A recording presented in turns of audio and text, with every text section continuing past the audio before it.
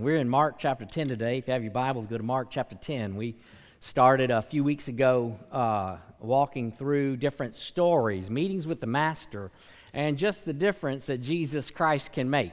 And this morning we're in Mark chapter number 10, verse number 17 and following. And the sermon title today is A Tragic Meeting with the Master. A tragic meeting with the Master. I was thinking about this thought as I was reading this story today. It's the story of what we call the rich young ruler. And I was thinking about this story, and I thought about the church. I love the church. I love to gather together with brothers and sisters and just gather for worship, encouragement, Lord, worship. I'm grateful for the church family, and I'm grateful for the opportunities that we have to gather together. But I was thinking about this rich young ruler and the encounter that he had with Jesus Christ, and I believe that of all the stories that we have of the encounters with Jesus Christ, I believe this one plays itself out more than any other during church services.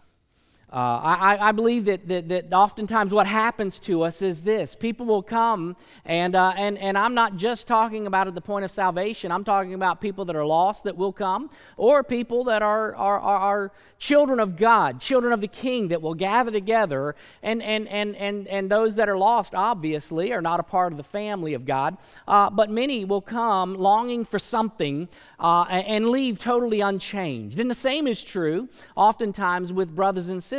They come in oftentimes out of fellowship with the Father because of sin in the life and aware that there's something wrong. I'm not in fellowship properly and will leave unchanged. And my prayer this morning is that wouldn't be the case, that we would rewrite the story, that as God would bless us with ears to hear and with eyes to see what He sees in me. And today, if there's a lost person, that today would be the day of salvation. And if it's a brother or sister in Christ that's out of fellowship, that there's repentance, because the Bible says in Acts chapter number 3 that whenever we repent, there's times of refreshing in the presence of the Lord. Therefore, repent and return so that your sins may be wiped away, in order that times of refreshing may come from the presence of the Lord. A tragic meeting with the Master.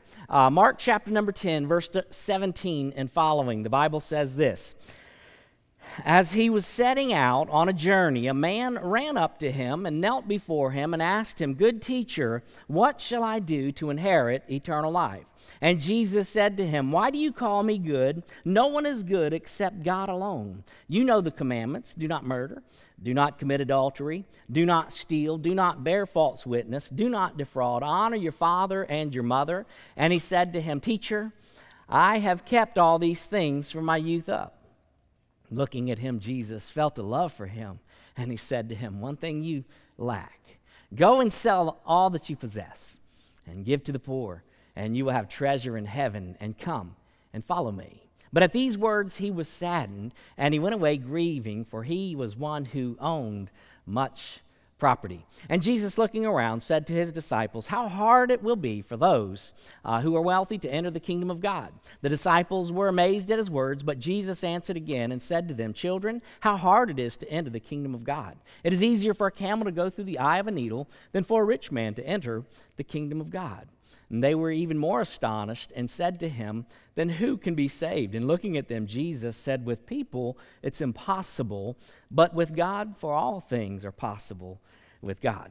This morning, just talking about this story. In fact, we have one that was so close and yet so far away. When you look at his life. In fact, I was thinking about this one right here, and individual man, and I was thinking this thought. I had this thought, and I wrote it down, and I was thinking, I would like to think, you would think that every meeting with Jesus Christ, could you imagine meeting with Jesus Christ in person? I mean, the King of Kings, the Lord of Lords, God Almighty in the flesh, Jesus Christ, the one who spoke everything into existence. Could you imagine having an encounter, a private encounter with the King of Kings and the Lord of Lords? You would think that those that meet with Jesus Christ privately, intimately, would go away totally changed, and everything would be an incredible meeting, but that's not the case. In fact, oftentimes that is not the case. In this story, it is not the case. It's a tragic scene to leave unchanged. Think about this man. We're going to walk through 4 different scenes really as this story unfolds. And the first thing I want to bring to your attention is simply the reputation of the man. The reputation of the man. In fact, when you read the Gospels together, you find out a little bit more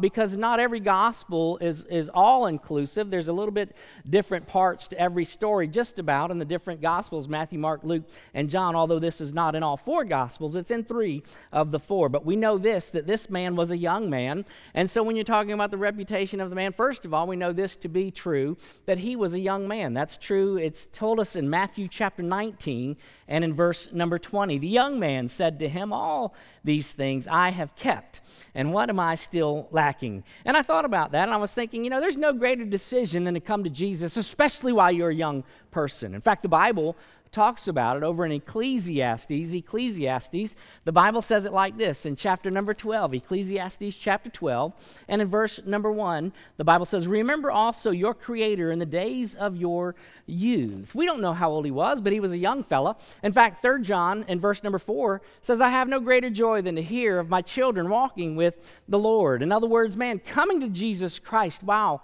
one is still young. One of the problems that we have is with procrastination, and we think, man, I'm going to wait till one day. I'm going to wait till the time is easier to get right with God, when the fact of the matter is there's no easier time to get right with God than today. Today is the day. In fact, if you're young, take advantage of the days of your youth. In fact, I can remember when I was thinking about this particular story, there's a man that I knew that he actually lived to be 100 years old. And I met him when he was 95 years old. And he was 95, joined the church. Man, he was just busy. Busy in life, busy in the church, busy outside, just serving. And one day we had a conversation, and I asked him, I said, man, you just stay so busy. He said, well, what happened to me is I didn't get saved till I was 88, so I'm making up for lost time. So God help us in the days of, or even take advantage of the life that's given to us. This fella was a young fella when he came to Jesus Christ. And I had another thought, another question that came to my mind, and that's a question for moms and dads. Do you understand, again, the necessity to introduce your children to Jesus Christ? Is that a high priority? Where does that fall on your family list as a parent? Is it this is the most important thing in the life of my child, or is there something else? God help us recognize, even while they were young, to bring them to Jesus Christ. The man was a young man. Not only was he a young man, he was a rich man. He owned a lot of property. Verse 22 tells us he was a wealthy man. He had a lot. And so whenever you're talking about the Jews would see material blessings as a material prosperity, as blessings from God, and that was it. You got to be living right? And in fact, some of us oftentimes will make that statement. You get the parking space right there at the door, and you're like, man, must be living right. The fact of the matter is, it's got nothing to do with how you live. And sometimes you just have those material blessings, and sometimes you don't along the way. And so be careful that we don't equate just simply material blessings with the blessings of God. There's nothing wrong with material blessings. There's nothing wrong with having money. The problem is when money has me. Just because I'm wealthy and just because I, in fact, own the whole world doesn't mean I'm right with God. You can have all the material blessings under the sun, but I'm telling you today, if you're brother or sister in Christ and you're not giving him anything, you're out of fellowship with your Father. The Bible says in Matthew chapter number 6, 19 and following, Matthew chapter 6, verse 19 and following, it says, do not store up for yourselves treasures on earth, where moth and rust destroy, and where thieves break in and steal. But store up for yourselves treasures in heaven, where neither moth nor rust destroys, and where thieves do not break in or steal. For where your treasure is, there your heart will be also. The eye is a lamp of the body. So then if your eye is clear, and your whole body will be full of light. But if your eye is bad, your whole body will be full of darkness. If the light that is in you is darkness, how great is the darkness? No one can serve 2 masters, for either he will hate the one and love the other, or he will be devoted to one and despise the other. You cannot serve God and wealth. He was a rich man, but not only was he a rich man, if you looked at this man's life, verse number 20, he was a religious man. He was a moral man. He was a person that if you would look at his life, you would say, man, that is a good man. General consensus. This is one of those dudes, you know what I'm talking about. Every now and then you meet somebody and it's like, man, they are just a good dude. They're a good lady. They're just a good person. General consensus, right? But you know you can be a good person and still go to hell. I mean, it's not my goodness that saves me. Praise God for good moral people, right? But if you were to look at this man's life, he was a guy that, no doubt, man, he would be one that was religious. In fact, he'd be a guy that, in fact, he'd go to Florida State football game on a Saturday night and come to church at 9 o'clock next morning. I mean, he was religious. He not only was he religious, he probably sings the song, give money, serve on a greeting committee, teach a class, perhaps. But none of that will save anybody. And the fact of the matter is, hey, listen, it's not about what everybody else says of me. That's not it. What does God say of me? What does God say? Have you considered my son? Have you considered my daughter? You see, you can be a good person and still go to hell. This guy was a guy that was religious, very much involved in the church life, and yet he was lost. He was a guy in verse number 17, he says this. He runs over to the teacher. He says, "Good teacher, what shall I do to inherit eternal life?" In other words, even though he had a lot going for him, he had a longing in his heart. I'm just not satisfied. There's just something missing in my life. And if you looked at his life from the outside, you say, man, he's got everything that he could ever want. And yet, privately, deep in his soul, he realized, I don't have everything. In fact, there's something missing. There's just something missing. There was a longing in this man's heart. There is no peace of God. Hey, when we talk of the joy of the Lord, I don't experience the joy of the Lord. And so the question's got to be asked, do you have a relationship with God Almighty? He had a longing in his heart, and I believe that this morning there are some people that can relate to this guy right here. And you look on the outside and you got everything. You got a good life, you got a good marriage, you got children maybe, house, car, good job, but there's something missing. So the question I have for you this morning is, have you ever been born again? To be born from above, where he satisfies the deepest longing in the heart. This man, when you're talking about this man, there's a lot about him that he did right. He came to the right person, and that's a good thing. He came up to Jesus Christ. It's good to go to the right place because there's a lot of people that have a longing. There's a lot of people that have a void, and they simply try to fill it in a lot of different places. You remember that old song, Looking for Love in All the Wrong Places? My wife used to listen to that, but anyways. Looking for, you know what happens to us a lot? No, I'm sorry. Anybody need lunch plans? I need a partner. But you know what happens in life is there's a lot of folks that have that longing. And it's like, I got a longing, and I'm trying to fill it. And we try to fill it in so many different ways. I mean, if I only had a newer car, if I only had a better job, if I only made more money, well, the question's got to be, how much is enough? In fact, Solomon, who you'll never have as much as Solomon, and yet Solomon said that's all vanity. I mean, it just doesn't satisfy. Jesus satisfies. Oh, he came to the right place, and I'm grateful for that. And I pray today that you come to the right place. He came in the right way. His approach to Jesus Christ was even right. There was a lot of good things about his approach to Jesus Christ. Number one, the Bible says he came running to him. I believe there was a sense of urgency. I know that I have a need, and I'm coming running. There was a sense of urgency. And listen, we have lost urgency when it comes to spiritual things. It's getting late, and I'm not promised to tomorrow. Today's the day of salvation. There ought to be some sense of urgency within each and every one of us in our approach to the Lord Jesus Christ. He came running into his presence, number one, but then he knelt down before him in great humility. It was an acknowledgement in his heart of hearts, and God help us approach the Lord Jesus in such a manner. and great humility. You know, oftentimes what we do is we approach God very pridefully.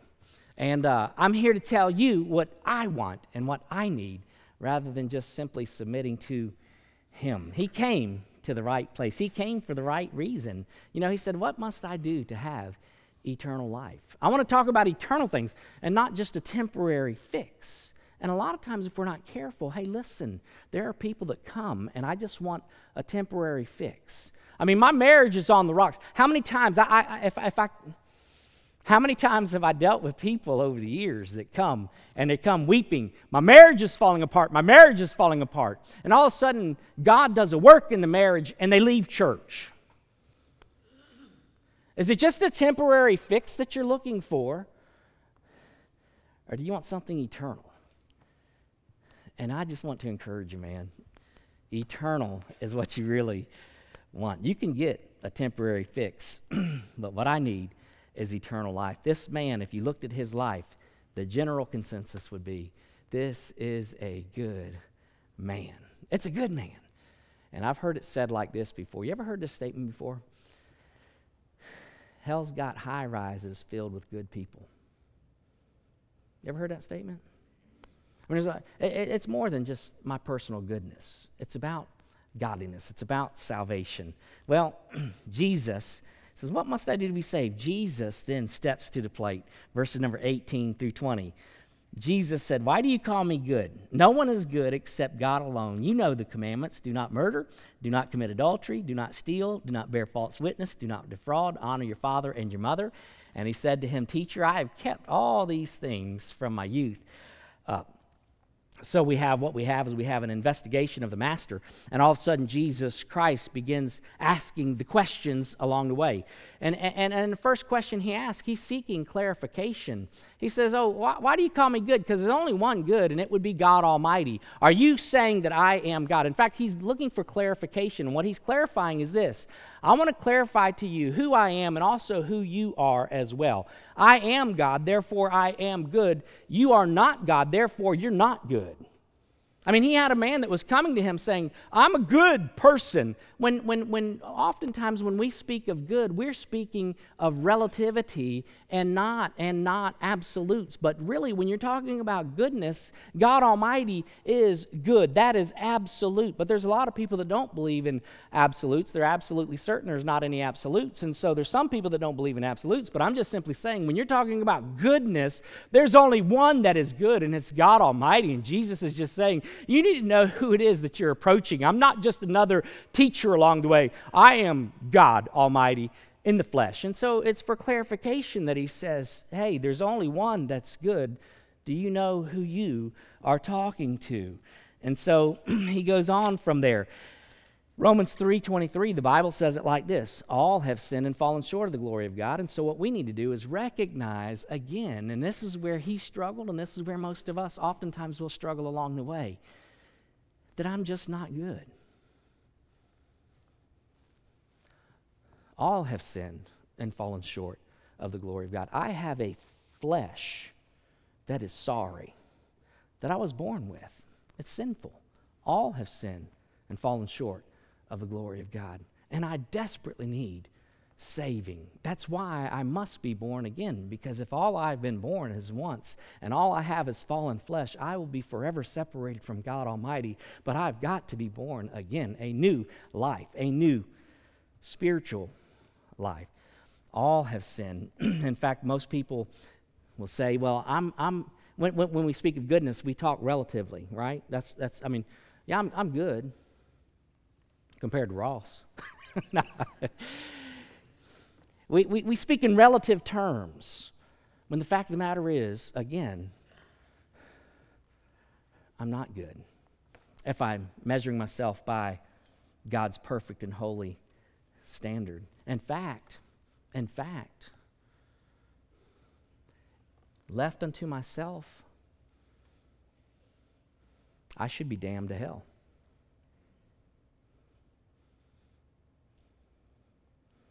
And most people don't want to go there. And that's where the struggle comes with salvation. I'm not damnable to hell. I'm not that bad. Yeah. The Bible says, Romans 6:23, The wages of sin is death, but the free gift of God is eternal life through Jesus Christ. It's why we got to have Jesus Christ. Jesus wanted to help this man understand his lostness. And so what he does is he goes to the law, all right? So because some people will look at this passage of Scripture and say, well, is Jesus Christ introducing a new way for salvation? Absolutely not. Do you know that in the Old Testament and in the New Testament, there's some people under the misperception that in the Old Testament, they just had to keep the law to get saved. Well, the fact of the matter is nobody could keep the law. Only Jesus Christ kept the law. The purpose for the law, Jesus goes to the law. Why? Because I want to help you see your need for a Savior. I want to show you your flawed self. And so he goes to the law. That's what the law does. The law shows us. Now this man, when he went to the law, he held it very superficially. In other words, thou shalt not commit murder. Well, I ain't never killed nobody. Well, Jesus Christ in his teachings in Matthew chapter number 5, 6, and 7 on the Sermon on the Mount, he said this, hey, you harbor and hate towards your brother, you're guilty of murder. You ever lusted after somebody? You're an adulterer. You see, he's looking superficially, and Jesus says, oh, it's deeper than that. It's a matter of the heart. And so he takes the law, and he says, here, let me just help you understand your sinfulness. In fact, Galatians talks about the law in this way. Galatians chapter 3, verse number 24, the Bible says, therefore the law has become our tutor to lead us to Christ so that we may be justified by faith. In other words, it helps us to see ourselves as God sees us. It's like holding up a mirror, and the mirror just doesn't lie. I mean, I stood in front of the mirror this morning. I saw my flaws, a lot of them. Some of them I couldn't even fix. The purpose for the law is not just to leave you how he found you, but just simply to say, hey, listen, you need a Savior. And that's what Jesus did. He helped him see what God could see. In verse number 20, it's interesting because here's what happens. The first go-round, the man said, hey, good teacher. And so Jesus began to teach him, right? Help him understand. You need a Savior. Well, what happened is he get to the point of conviction, and all of a sudden you get to the point of conviction, and his approach to Jesus Christ changed. You know what's left off? Didn't call him good anymore. He didn't call him, hey, teacher. And you know what happens to us if we're not careful? Hey, listen, be careful. But you know what happens? We'll come to church. And whether it be a preacher or a teacher in a class or somebody makes a statement that's true, but you struck a nerve with me. And rather than repenting and taking it in and experiencing God's refreshing, we get ticked off. I don't like you much anymore. That's just the preacher. To which I would say, as I've always said, if it's biblical, thank me. If it's not, fire me. And I would say that's true of any preacher anywhere. God help us to preach his word, but faithfully respond to his leadership in my life. Jesus Christ said, hey, we're not all good. And then there's this invitation in verse number 21. Jesus is looking at him. Jesus felt a love for him. In other words, do you know that nobody's ever gone to hell that God hated? God loves people. For God so loved the world. God loves people. He loves you. But the Bible goes on to say this. Jesus felt a love for him in verse 21, said to him, one thing you lack. Go and sell all your possess and give to the poor, and you will have treasure in heaven, and then come and follow me. Again, he's not offering a new way of salvation.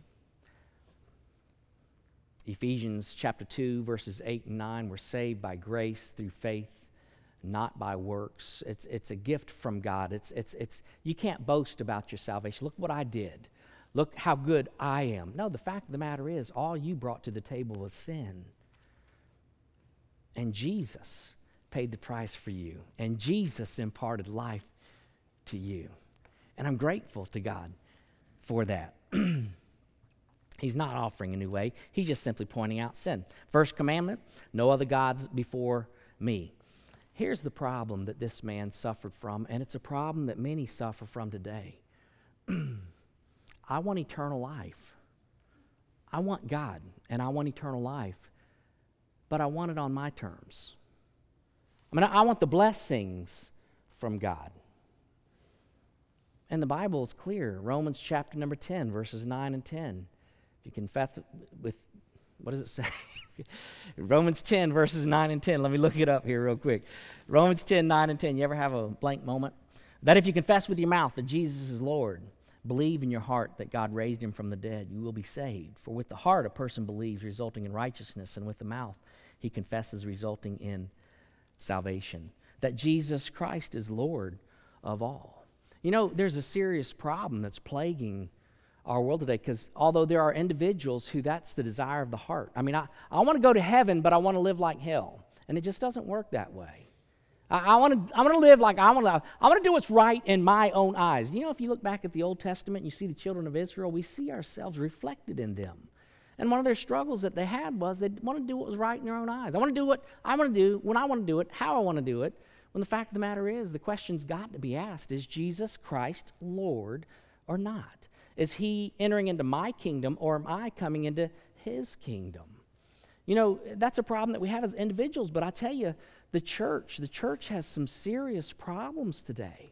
I mean, the new movement in churches, it's called the emerging church movement is what it's called. It's been there for about a decade now. But when you're talking about the emerging church movement, you know, they tout themselves as being seeker-sensitive. We're seeker-sensitive. And that's wonderful, seeker-sensitive. But the problem is, what they mean by that is this. I don't want to do anything that's going to ever offend anybody to make you feel uncomfortable. Therefore, I'm willing to compromise even the message. Why do you think the message is being compromised? Because I bought into this mentality and philosophy that, listen, it's my job to make sure you come in and sit on a chair. When the fact of the matter is, no, I wasn't called to bring anybody in here to sit on a chair. I was called to fill a pulpit and preach God's word. And here's the deal. People have got to hear the truth of the Word of God so that the Holy Spirit brings about conviction in the heart so that we can have repentance. And that's a part of the salvation experience. And there's a lot of people that are gathering together and they don't hear God's truth being proclaimed. Why? Because I'm in a cool church. I'm in an emerging church and we're just all cool. And the fact of the matter is, man, we want to be holy. We want to be different. I want to be a child of the King, salt and light. He says, you're my child. You're not a child of the rest of the world. You're my child. And God help us along the way. So how do you evaluate a good church? How do you evaluate a good church? I think that's a good question to ask. I think a great church is a church where anybody and everybody, no matter who you are, what you look like, how far you are from God, can come in and experience unconditional love from people. Number one. Number two, not only will you experience unconditional love no matter what you look like, no matter how far you look like you have fallen from God, but number two, you will hear the truth of God with clarity. It's a big deal. It's a big deal. That's how I would measure a church. The decision this man came to, verse number 22, the Bible goes on. But at these words he was saddened, and he went away grieving, for he was one who owned much property. He made a temporary decision. And you know what's so sad? He had a longing in his heart, and he didn't get satisfaction. In fact, we don't know the rest of the story. But if he never came to Jesus Christ, listen, his decision was a temporary decision. If he never came to Jesus Christ, he lived the rest of his life with no satisfaction. When his life on this earth ended, he's still living life today miserable because he wanted to make a temporary decision. In fact, I wonder, y'all ever wonder things when you read through Scripture? This is one of my wonder moments. Can I share with you my wonder moment? Don't walk away and say, oh, he said this. This is not what I said, all right? This is my wonder moment. Here's my wonder moment. So in the New Testament, you ever read the story of the rich man and Lazarus who both die? And the rich man ended up going to hell, separated from God. And there he was in the story, simply saying, hey, go back and tell my family. I gained the whole world, but I lost my soul. This morning, let me ask you a question. Do you have a relationship with God?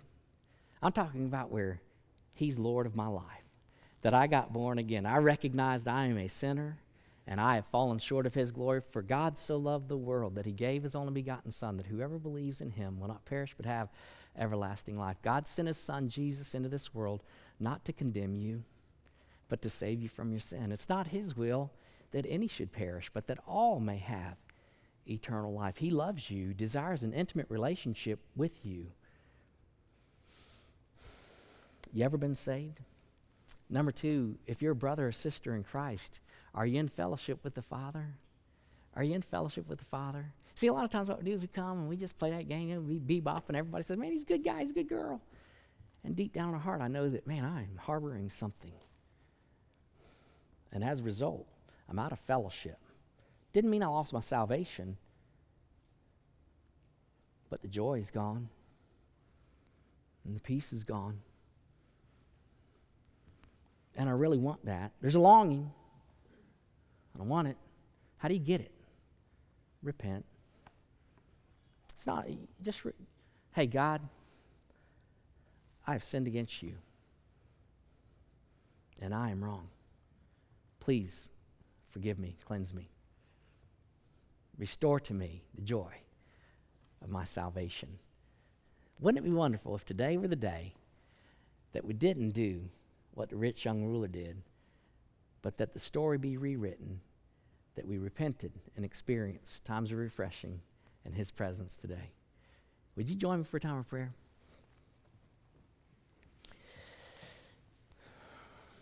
Hey, this morning I'm going to pray. After we pray, we're going to sing a song, and when the song is finished, I'm just inviting you today. Maybe you hear this morning and say, hey, I don't have a relationship. I'm here today, and I know I have a need.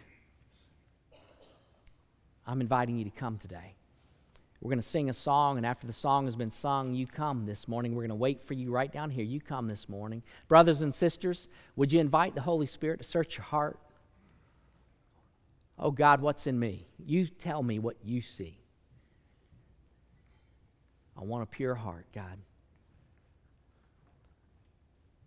I want to be clean.